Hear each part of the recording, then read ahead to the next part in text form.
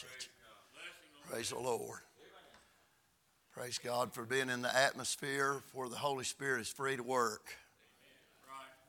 I know that sounds like an elementary statement that it just would be true everywhere, but it's true in just a few places. Most places that I could go and you could go tonight, they're interested in coming in, going through their little program, and leaving.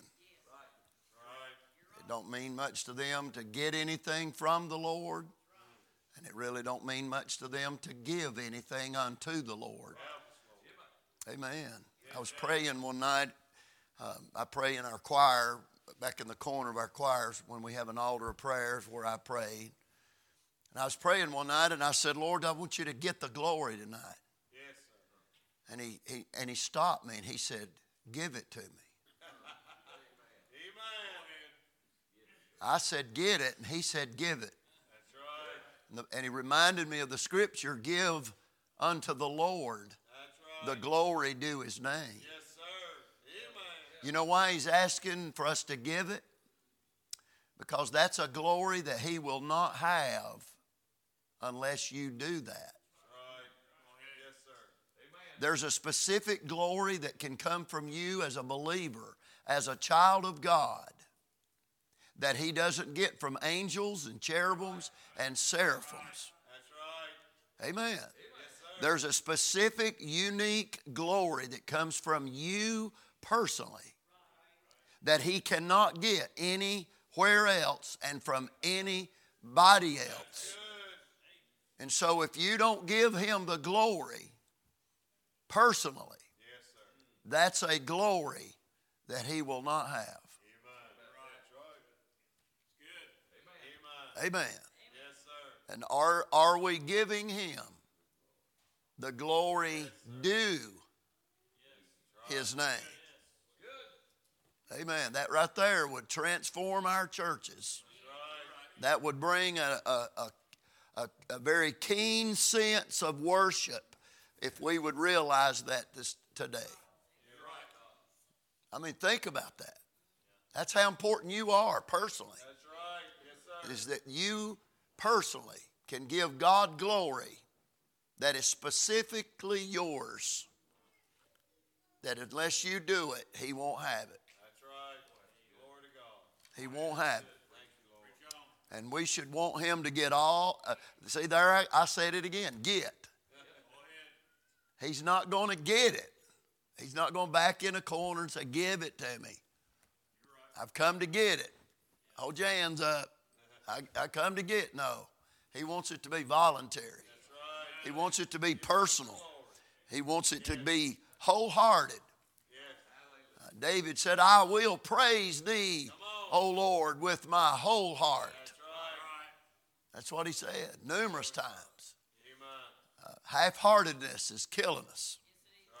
And what's wrong with half-heartedness is if we're half-hearted, that means something or someone else has the other half. If we're serving the Lord half-hearted, then something else has the other half of our heart. Amen. Amen. But David said, I'm going to praise you, Lord, with my whole heart. That term, whole heart, is mentioned several times in the Scripture.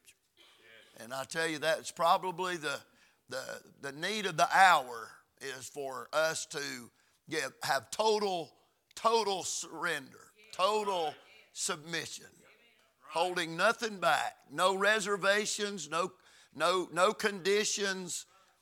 Lord, you have some and I'll keep some. Let me help you with something here. If you're carnal enough to get into giving God some and keeping some, you will not be spiritual enough to give him the bigger part. Amen. That's good, ain't it? That's a truth. If you're in a give and keep mentality, I promise you, you'll keep the bigger part. Amen. Revival is coming to first place. Everybody in here's got a first place. And it's never empty. First place in your life is never empty. It's always going to be filled. It's always going to be occupied. And sad, most of the time, it's occupied with self. And I can say along with the statement I just made that if you're carnal enough to take Jesus out of first place, you won't be spiritual enough to put him in second. Because whatever is going on in your life that would get Jesus out of first place is still there, and it's of the flesh, and it's carnal. And in fact, Jesus, if he's even on the list, will be way down the list. You weren't way down on his list. And we should make sure that he is not way down on our list. Lord, I'll get to you sometime. Lord, I'll talk to you if I get a chance today.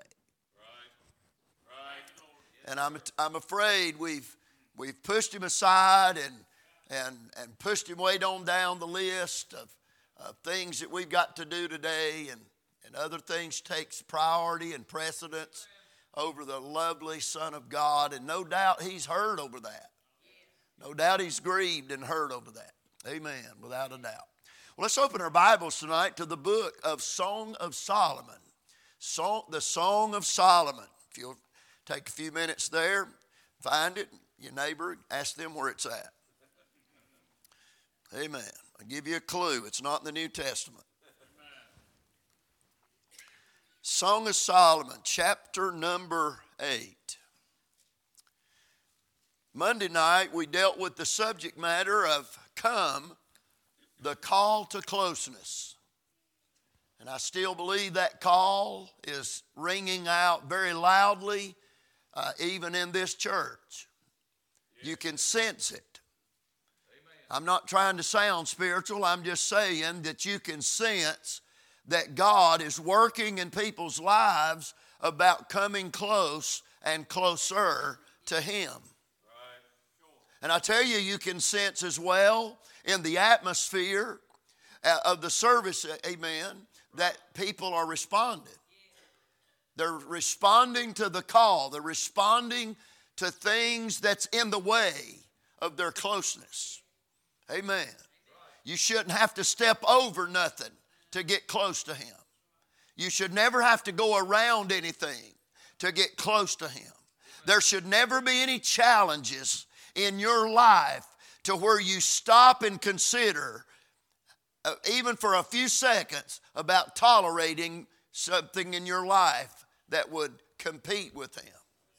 Jesus does not deserve any competition in your life and in mine.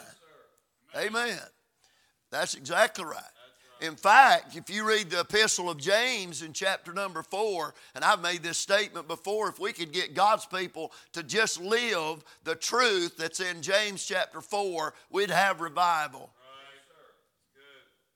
Because that chapter deals with carnality. Yes, sir. Amen. There's only one hindrance to the Spirit of God. That's right. Oh, let me deal with that right quick. There's only one hindrance to the Spirit of God, and it's not the devil. Right. And it's not the world. Right. Come on. That only leaves one more on the list. What is it? The flesh. The flesh lusteth against the Spirit, meaning wars against the Spirit. And the Spirit against the flesh. Wars against the flesh, amen.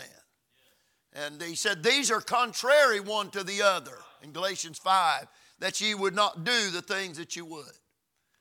Amen. You think about that.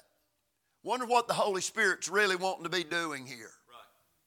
I wonder what really is the mind and the will of the Holy Spirit of God and purpose, amen, and goals that the Spirit of God is wanting to attain and accomplish in Currytown Baptist Church. I wonder where he really wants this church to be right now. Compared to where this church is. I don't know of a church anywhere that's where they're supposed to be. Or let me say it another way. I don't know of a church anywhere that's where they could be. I've asked preachers numerous times, even in a service, preaching a revival, and I would ask the pastor, is this church where it needs to be the most effective it can be in this area for God's glory? And I've never got a nod like this. Every one of them says like that. Amen. I wonder where the Spirit of God really would like for this church to be.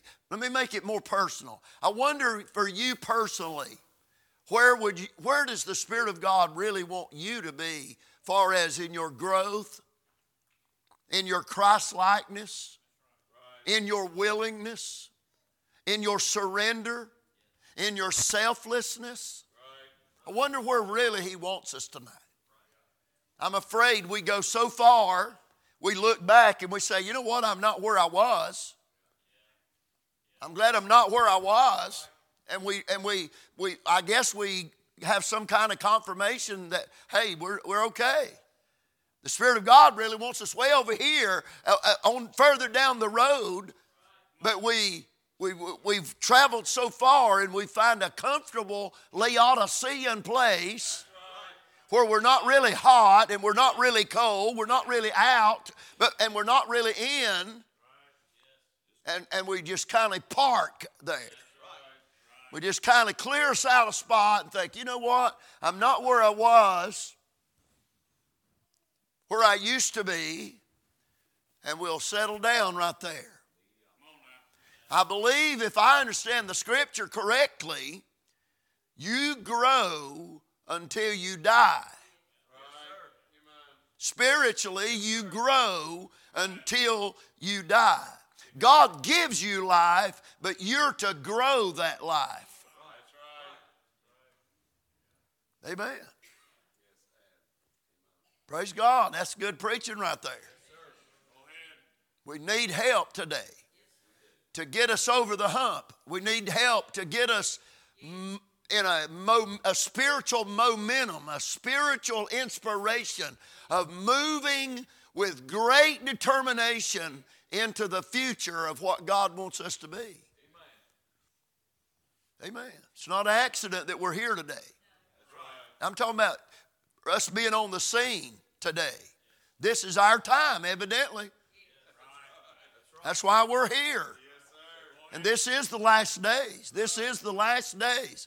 And God's needing a last day church and last day Christians and last day preachers and last day choir and last day Sunday school teachers and last day soul winners. He needs people that'll be faithful and on fire for God in the last days.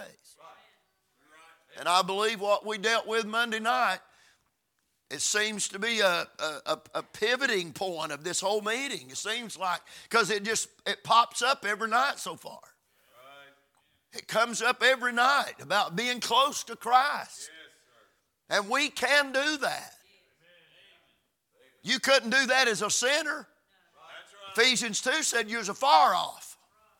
And the only way you experienced to be brought nigh, you were made nigh. You were made nigh. You were made nigh by the blood of the Lord Jesus Christ. Thank God. Now we're not far off. Now we're not distant. Now we're not an enemy. Now we're not on the opposing side. Now we're in His family. And our heart's desire ought to be as close as possible. What about that? Amen. No telling what the Lord would be doing right here today. No telling what He would be doing. Listen, I just thought I'd tell you, the political world don't govern God. Are y'all listening? Amen. I felt something right there. Amen. He's not going to subject Himself underneath some politicians.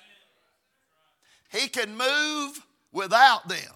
And He don't have to have them to vote on it.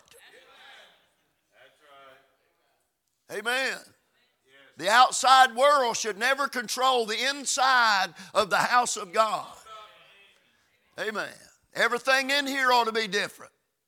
The atmosphere ought to be different. When you come out, close the door, and come inside here, it'd be like we're coming into a part of heaven, a little piece of heaven. We're going to get to enjoy a little bit of heaven now.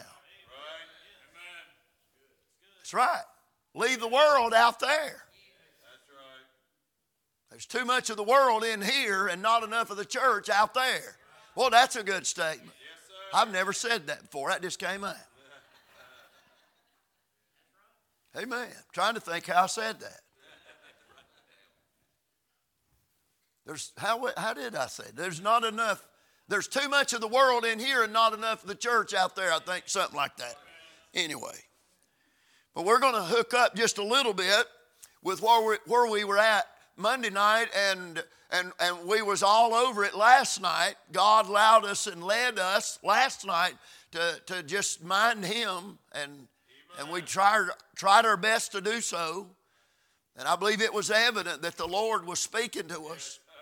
I know He was speaking to me and challenging me and helping me. Before we read in the Scripture, I want to bow for just a moment of prayer. Father, I want to thank You again, Lord, for the privilege to be in Your house tonight.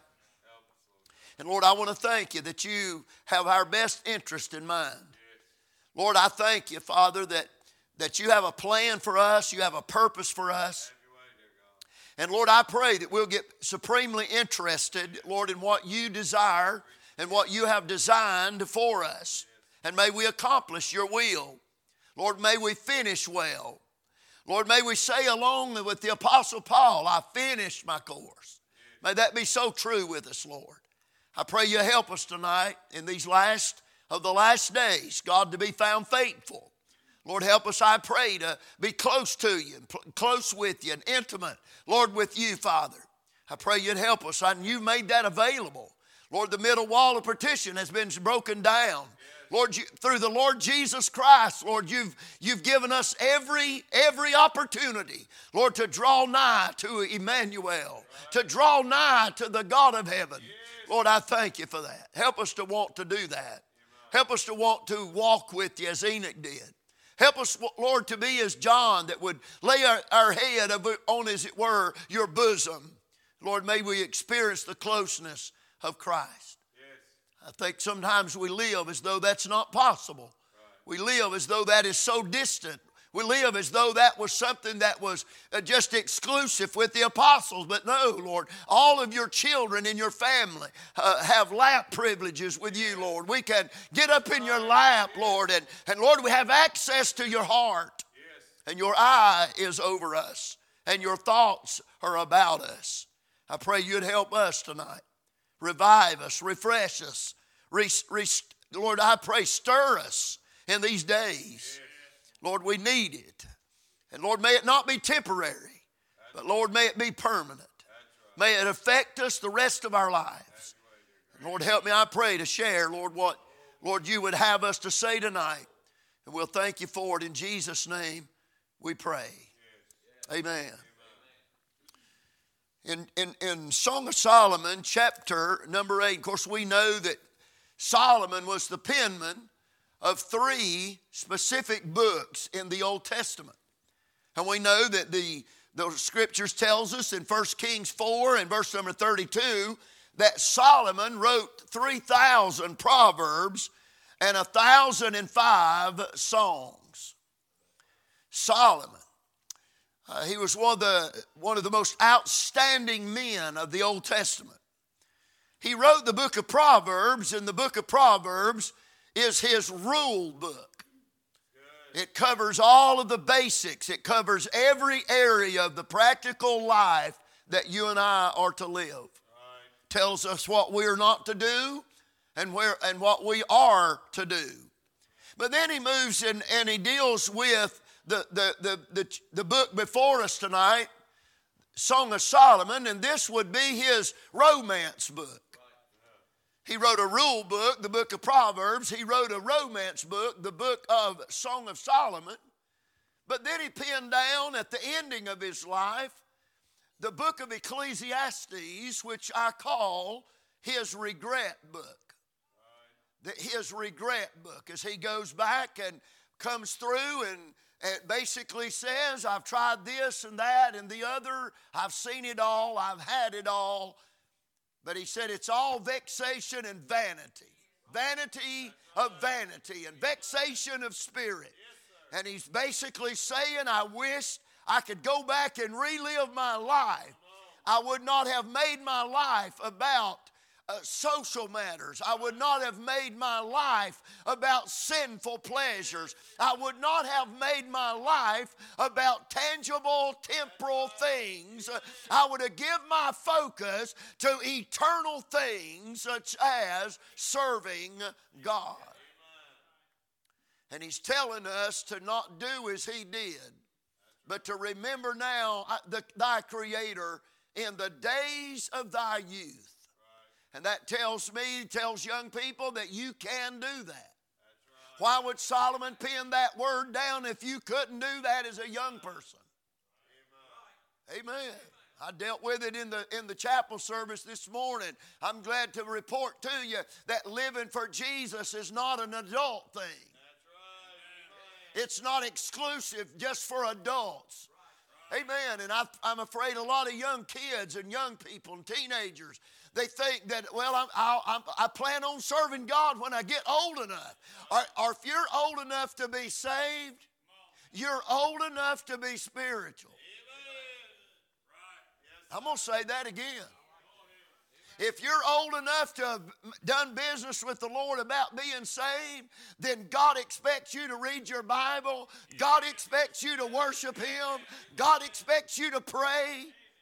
It don't matter if you're 6 years old. It don't matter if you're 7 years old. It don't matter. Jesus Christ Himself at 12 years old said the words, I must be about my Father's business. 12 years old. We've made, I don't know how we've done it, but somehow we've missed something over the years. We've missed something over the years of reaching back to the younger generation. The older teaching the younger. Amen. When the younger is in the service with the older ought to be an example of worship. Amen. Not how not to do it, but how to do it. They ought to be able to learn to pray by listening to Granny pray and Mama pray and Daddy pray and the preacher pray and the deacons pray and the Sunday school teacher pray. They ought to be taught how to pray. I want to say it again, and you know I'm right on it. I know I'm right on it. A lot of kids will get saved and they don't never think about going any further than that. Until they're well on up in years, late teens, 20s, 30s. If God wanted you to be spiritual, get saved at 6, He wants you to be spiritual at 6. He wants you to start your growing, and serving at 6 years old. You said, preacher, what can a 6-year-old do? Well, ask the Lord on that. Amen. So I'm looking at chapter 8 of Song of Solomon, and I'm interested in verse number 5. I'll read verse 4 and 5. I charge you, O daughters of Jerusalem, that you stir not up, nor awake my love until He please. Look at this question. That's what I want to focus on tonight. Who is this that cometh up from the wilderness, leaning upon her beloved? Right. Leaning upon her beloved. Boy, I love that song the choir sung. Yes. Lean on me. Amen. If we've ever been in a time, in a day, in an hour that would say to us, we better learn to lean on the Lord, it's in this hour. There's things happening all around us. There's spiritual warfare taking place all around us. But I'm going to tell you, if we don't learn to lean on Jesus Christ, we're going to be weakened and we're going to be whipped by the fight. Leaning on Him, we tap into His strength. We tap into what He can handle. Oh my. When you can't handle the wilderness, He can. He can. He was in the wilderness with her, but he wasn't struggling. He wasn't having to lean on nobody. No, but He made Himself available for her to lean on Him. Thank God. Who is this that cometh up from the wilderness, leaning upon her beloved?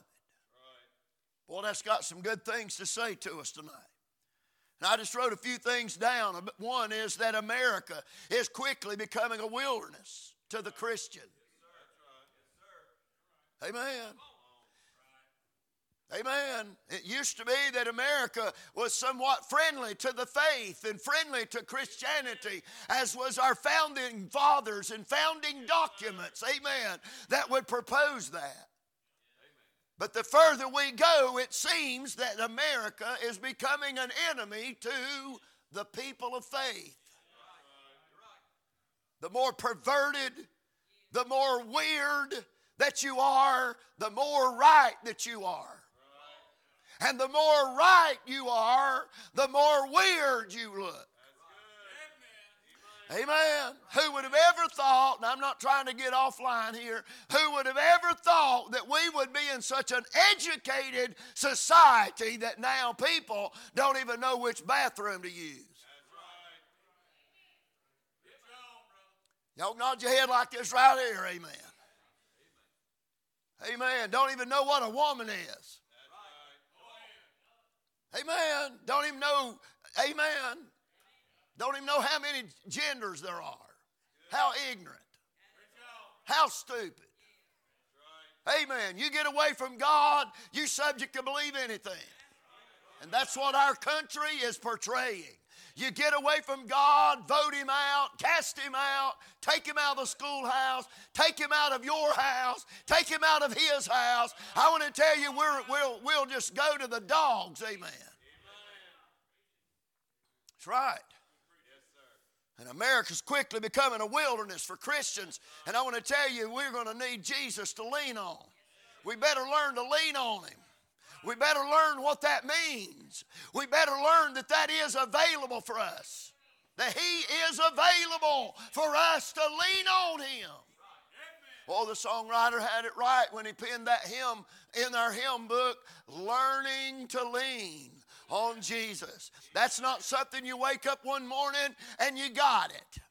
You wake up and you're in a storm. You wake up and you're in a valley. You wake up and you're under a burden. You're under attack, amen. And you learn to take your burdens to the Lord and leave them there.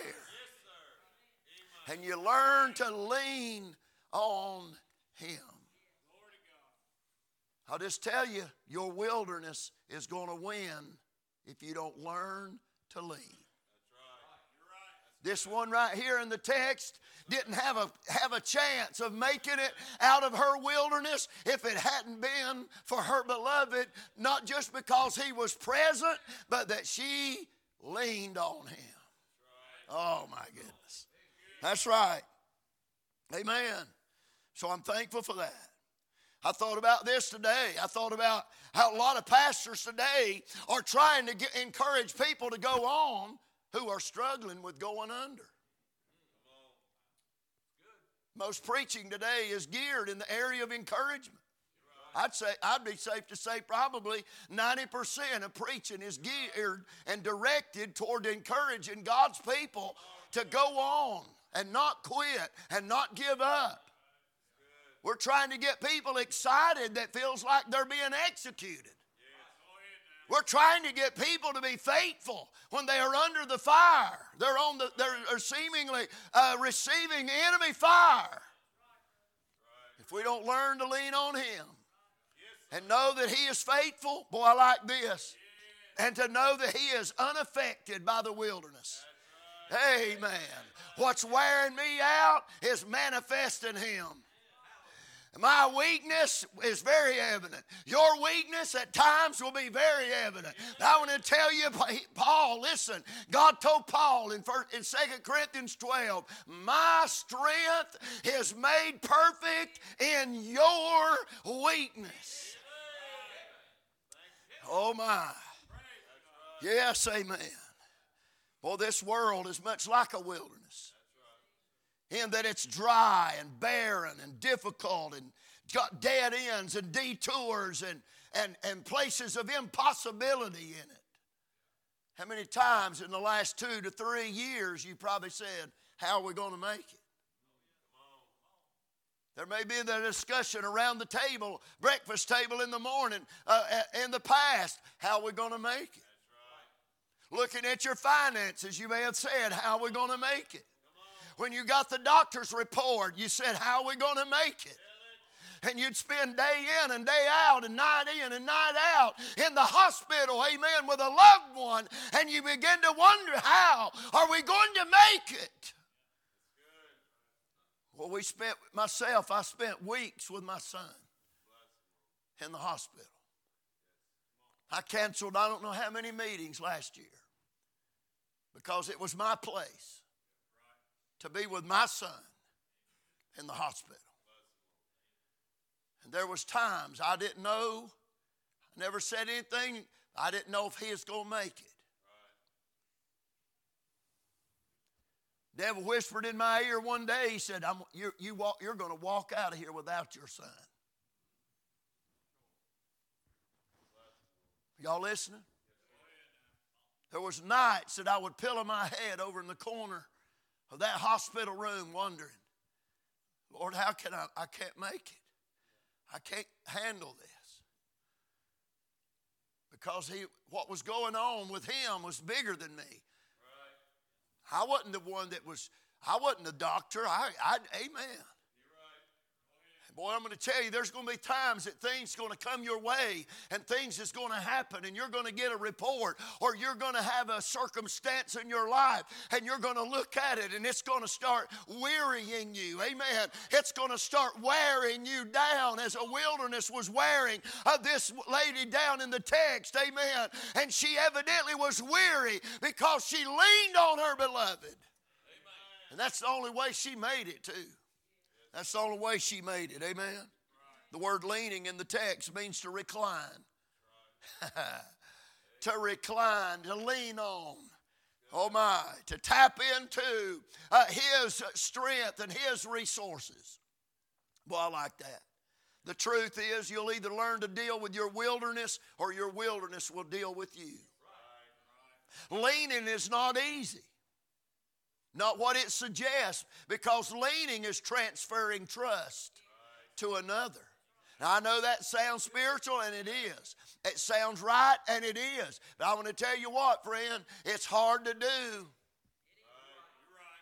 Leaning on Jesus is hard to do sometimes because we are geared, I don't know if it's right or wrong, good or bad, but we're geared to try to fix it ourselves. And usually the last resort is to lean on Him. We do all we can do and then lean on Him. When He's available to be leaned on at all times. Oh my. Yes, there is the transferring of trust. I'm telling you what I'm seeing in a lot of God's people. I'm seeing that their confidence in the Lord is under attack. You'll not lean on something or anyone or anything that you are not confident in it to hold you up. I believe the devil he can't attack your conversion other than trying to get you to doubt it. But I'm going to tell you, he's attacking our confidence. He don't want us to have a trust in the middle of troubles. He don't want us to trust in the middle of troubles. He wants us to fall apart. He wants us to lean to our own understanding. He wants us to lean on our own strength. That's right. It's what the devil wants because he knows that'll guarantee a fall. That's right. Oh my. Yes, Let's look at this question. Let's break it down just for a few minutes tonight. The first thing that I notice in this question is that there is an awareness or an attention of this leaning. Look at the question, who is this that cometh up from the wilderness leaning upon her beloved? Somebody's asking that question. Somebody is observing what's going on. Somebody's watching what is taking place. And they're asking the question, who is this that's coming up from the wilderness leaning upon her beloved? I want to tell you, friend, one of the things that ought to encourage you and I to lean upon the Lord tonight. And by the way, that's something you do when you're close. You can't lean from a distance. That's the reason a lot of people don't lean on the Lord, is because they're too far away. Amen, that's right. They're too far away. You got to be close to lean. Well, I thought about this, preacher. I jotted it down. Look back in chapter number 1 of Song of Solomon. We'll come back to this point here in just a second. In chapter number 1, there are some exclusive blessings and benefits that are available to those that are close to Christ, close to our beloved, right? In chapter number 1, I just jotted a few of these things down. In chapter number 1, in verse number 2, here's what the Bible said. Let him kiss me with the kisses of his mouth, for thy love is better than wine. That's something that's got to be done close. Jesus can't kiss on you from a distance, and you can't kiss on him or receive the kiss from him from a distance. He can't be intimate with you from a distance. You can't be intimate with him from a distance. Amen. There's more. Listen, look at chapter 5. I'm just skipping through here real quickly. Look at chapter number 5, starting in verse number 9. What is thy beloved more than another beloved? O thou fairest among women, what is thy beloved more than another beloved, that thou dost so charge us? And look at these following verses. My beloved is white and ruddy, the chiefest among 10,000s. Oh, she's saying by that, you won't have no problem recognizing him. If you see him, he'll stand out. You'll know him.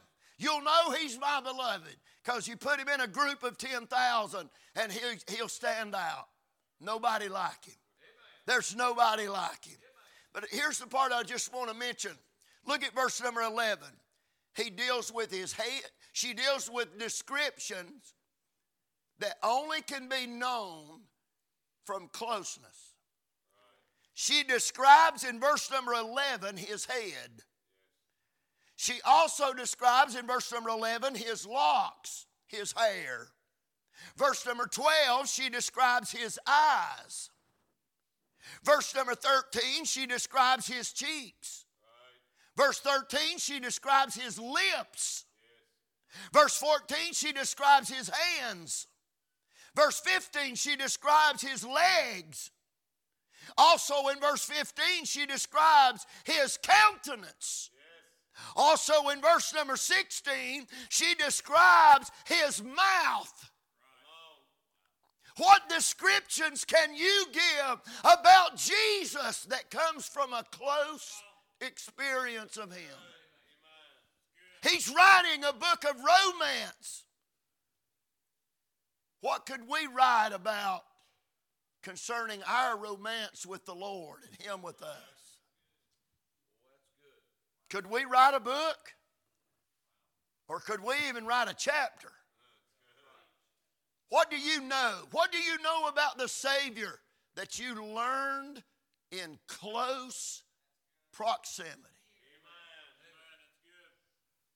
You can't describe his cheeks and his eyes and his mouth. Amen. You can't describe all of that unless you've been close. What can you tell? Amen. I think the reason a lot of people don't testify is they don't have nothing to say. Let the redeemed of the Lord say so. Why are the redeemed of the Lord not saying so? I believe it's because they are not experiencing the closeness and the intimacy with their Lord, and they have nothing to say. Amen. And then chapter number 8 in our text, we find here she's talking about leaning. They're talking about her leaning upon her beloved. Again, that is one of the great benefits of closeness. Wonder how many of us, I'm including myself, I wonder how many of us have missed out on many, many benefits and blessings that are exclusively found in closeness to Christ. We missed out because we weren't close enough to see His eyes. We weren't close enough to describe His mouth. We weren't close enough for Him to kiss on us. We weren't close enough. And the devil don't want you to be intimate with Christ. Amen. And he don't want Christ to be intimate with you. And he knows the key to that is distance. Stay far away and you won't notice his details. Man, that's getting big in my heart. But number one, there was the awareness of leaning. It was being observed. It was an attraction. That was an attraction. Whoever asked this question noticed that was going on, and it was attractive. Wow, who is this coming up out of the wilderness leaning upon her beloved? So not only is there the awareness or the attention of leaning, and people's watching. If you fall apart, you're saying to them, you're not leaning. If you get out of church, you're saying to everybody, your family, your friends, your neighbors, that, amen, work associates, that you're not leaning. You're not leaning. Amen. So there's the awareness of leaning. Number two, there's the arrangement of leaning. She's leaning on him, not him leaning on her. I don't know about you, but I'm glad the Lord don't lean on me. He'd be in a mess. No, in fact, truthfully, if he leaned on me, he'd be in the floor. Amen. Because most of the time, I'm not close enough to him for him to lean on me. Amen.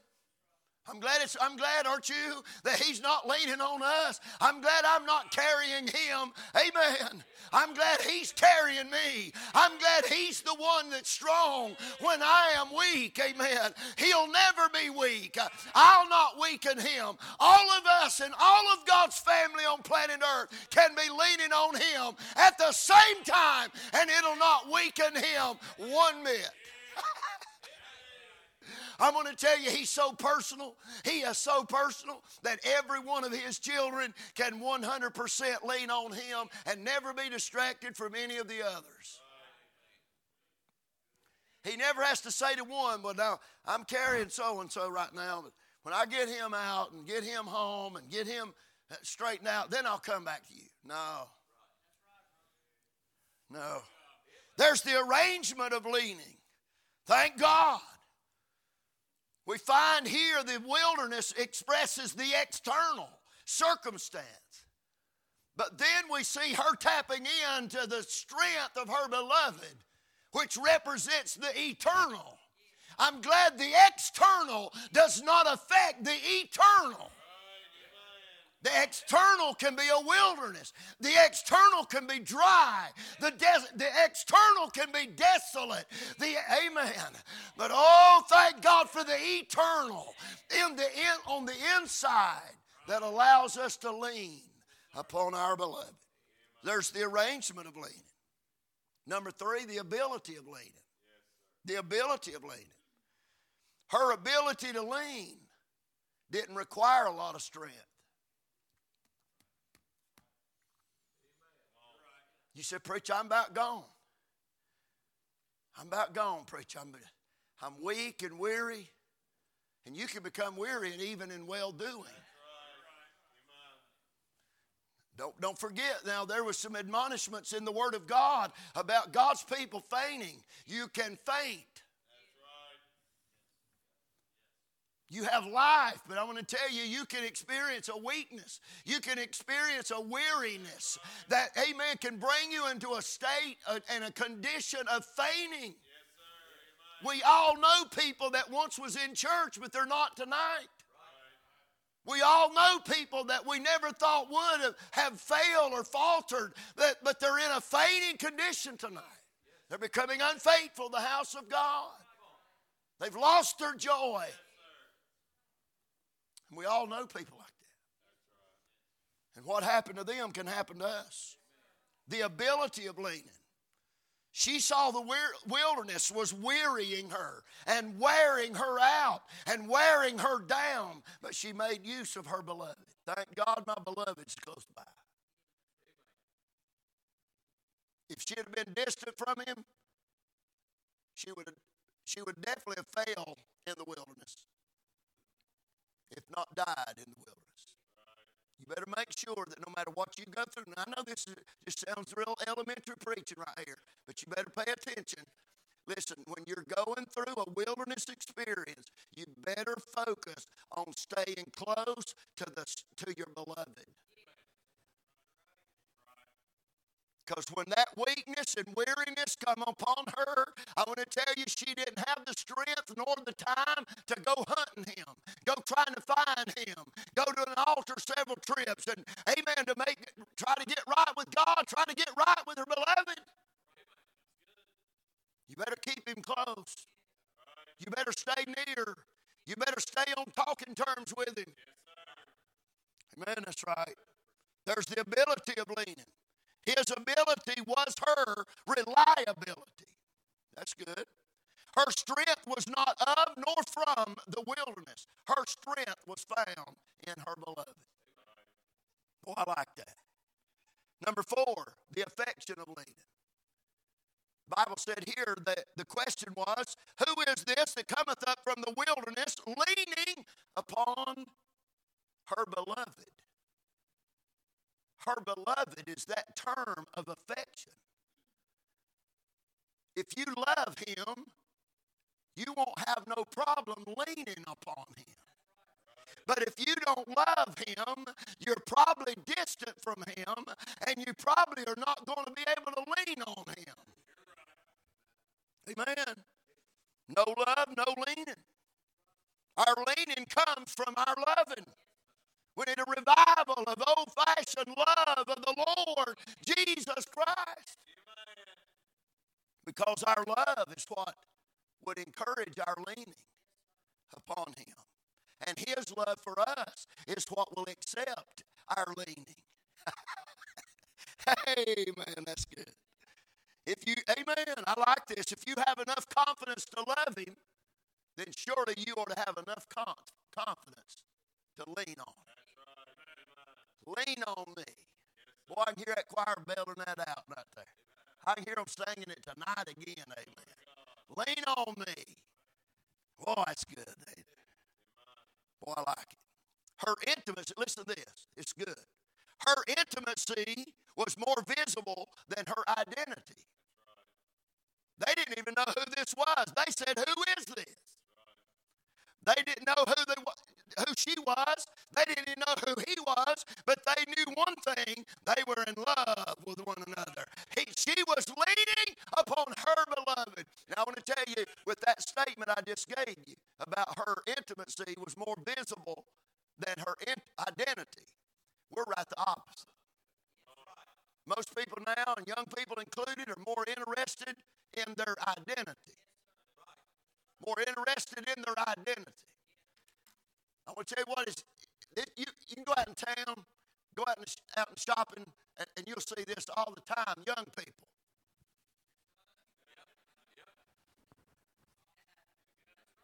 Selfies. Amen. Can't even function without taking 700 self-portraits of themselves.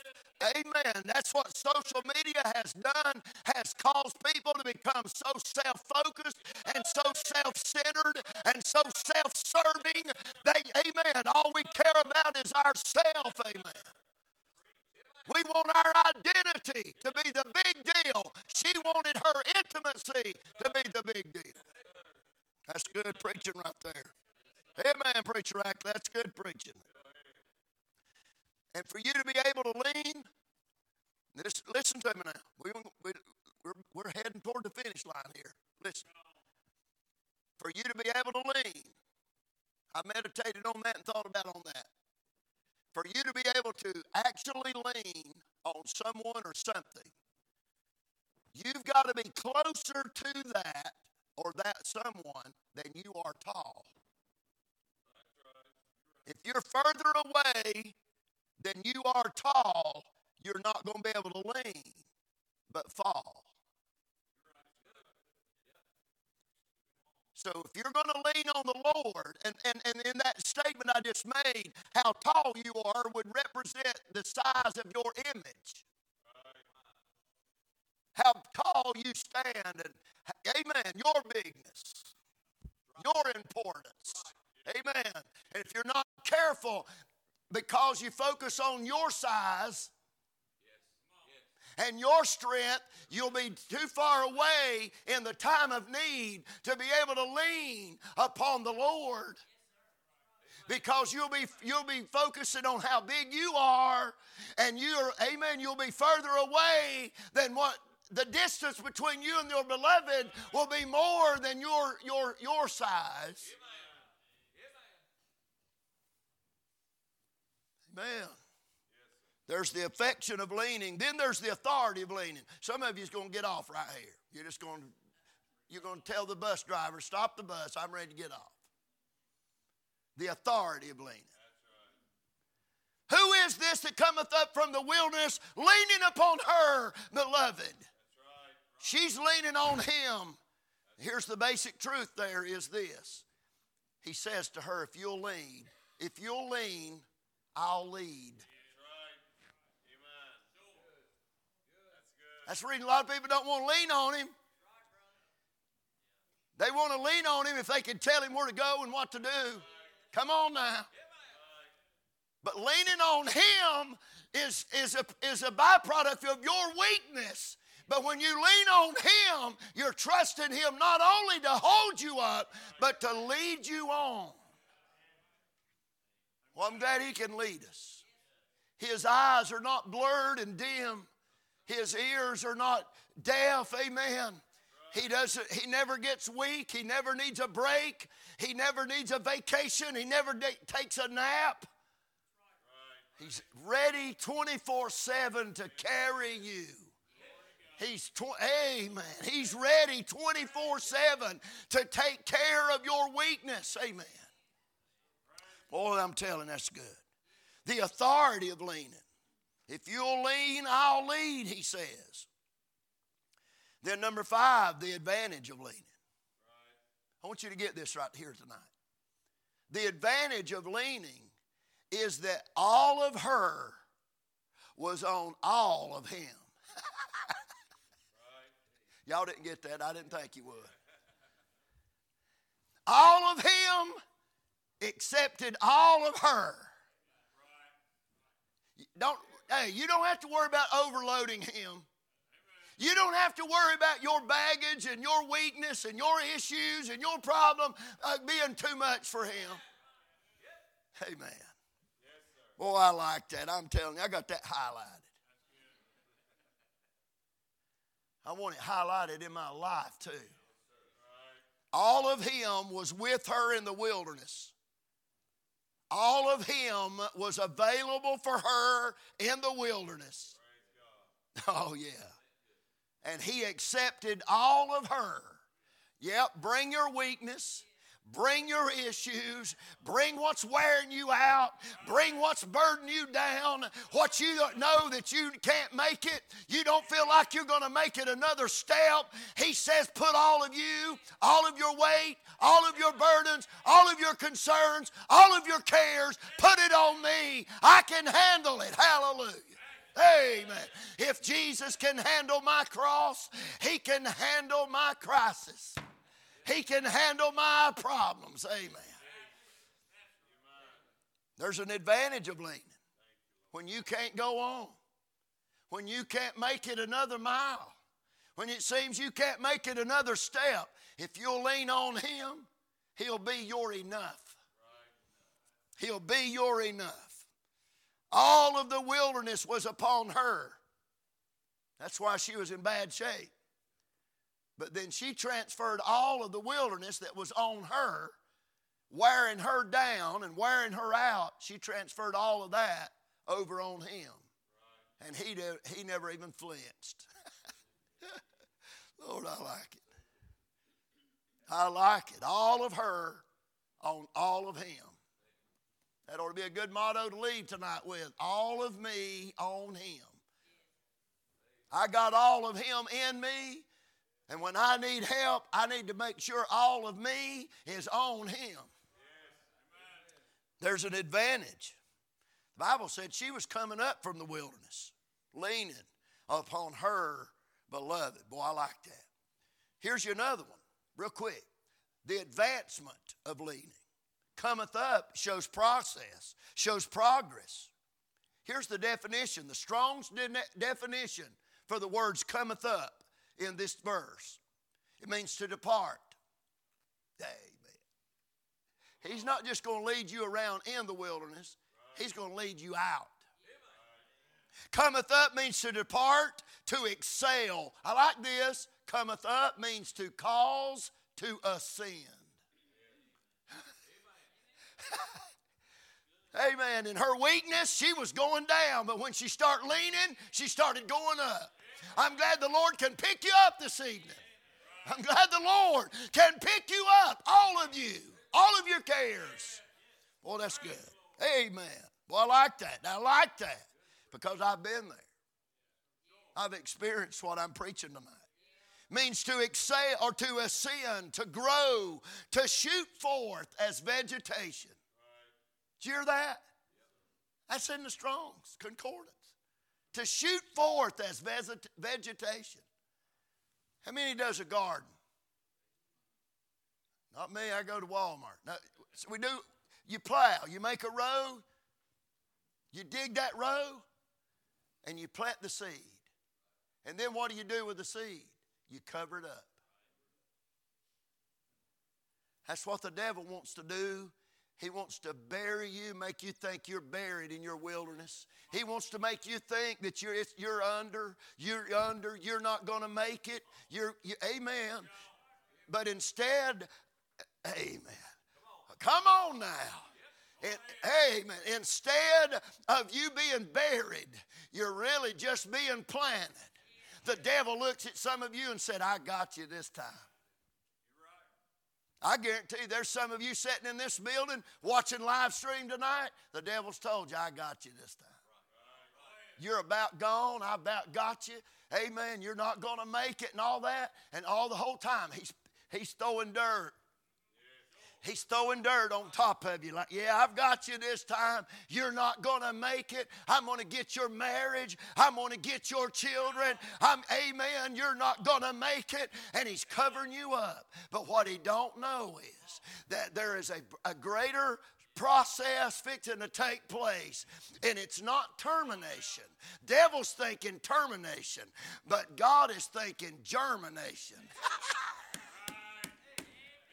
All of a sudden, the devil said, well, yeah, I got them. I've buried them with their load of cares and their troubles. Amen. They're not going to make it. And then all of a sudden on Sunday morning,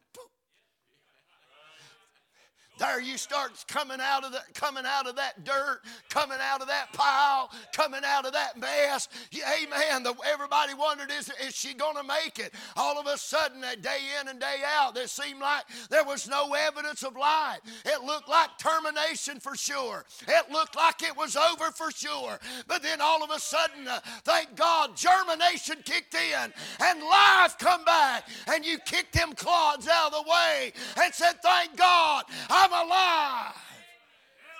Cometh forth, cometh up from the wilderness means to shoot forth as vegetation. Y'all listen, here's your, I'm talking about this is in the Strong's. Here's another definition of cometh up in this verse. Means to extend beyond the boundaries.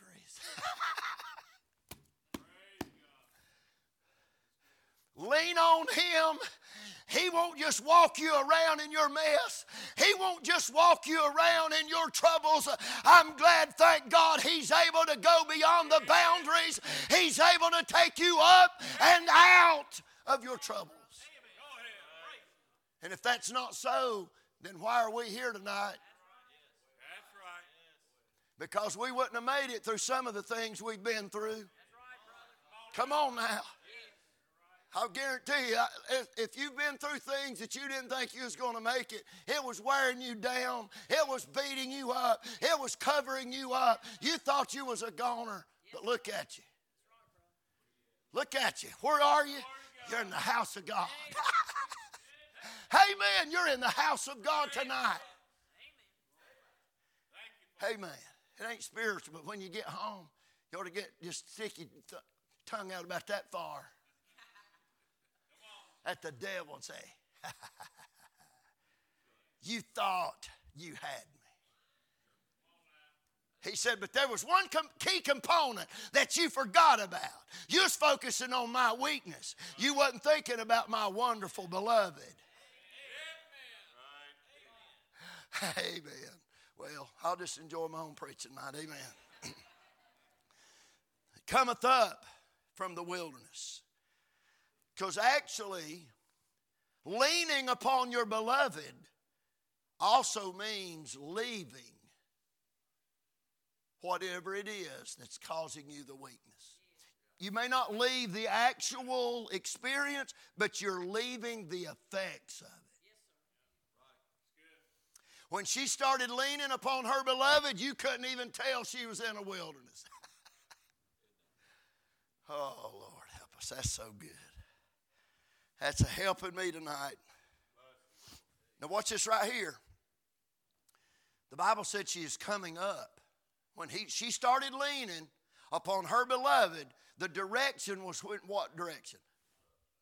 She cometh up from, all of them words are important, cometh up from the wilderness. Three key words. If you're making notes, put them down. We're going to the house here shortly. That word cometh up means elevation. Elevation. Cometh up. And I've done preached on that. Elevation. Cometh up from means separation. When you lean on your beloved friend, He's not just interested in taking you up. Thank God, I'm glad He's got an up direction. David said in Psalm 40, I waited patiently for the Lord, and He inclined unto me and heard my cry, and He brought me up and also out of a horrible pit. I don't know what you're going through tonight. You may feel like you're in the quicksand. You may feel like you're going under, but I got news for you. Jesus Christ, our beloved, is bigger and stronger and superior to the wilderness. So cometh up means elevation. There's an elevation from the wilderness. There's a separation from the wilderness. But then from the wilderness identifies that there's a new destination. A new destination.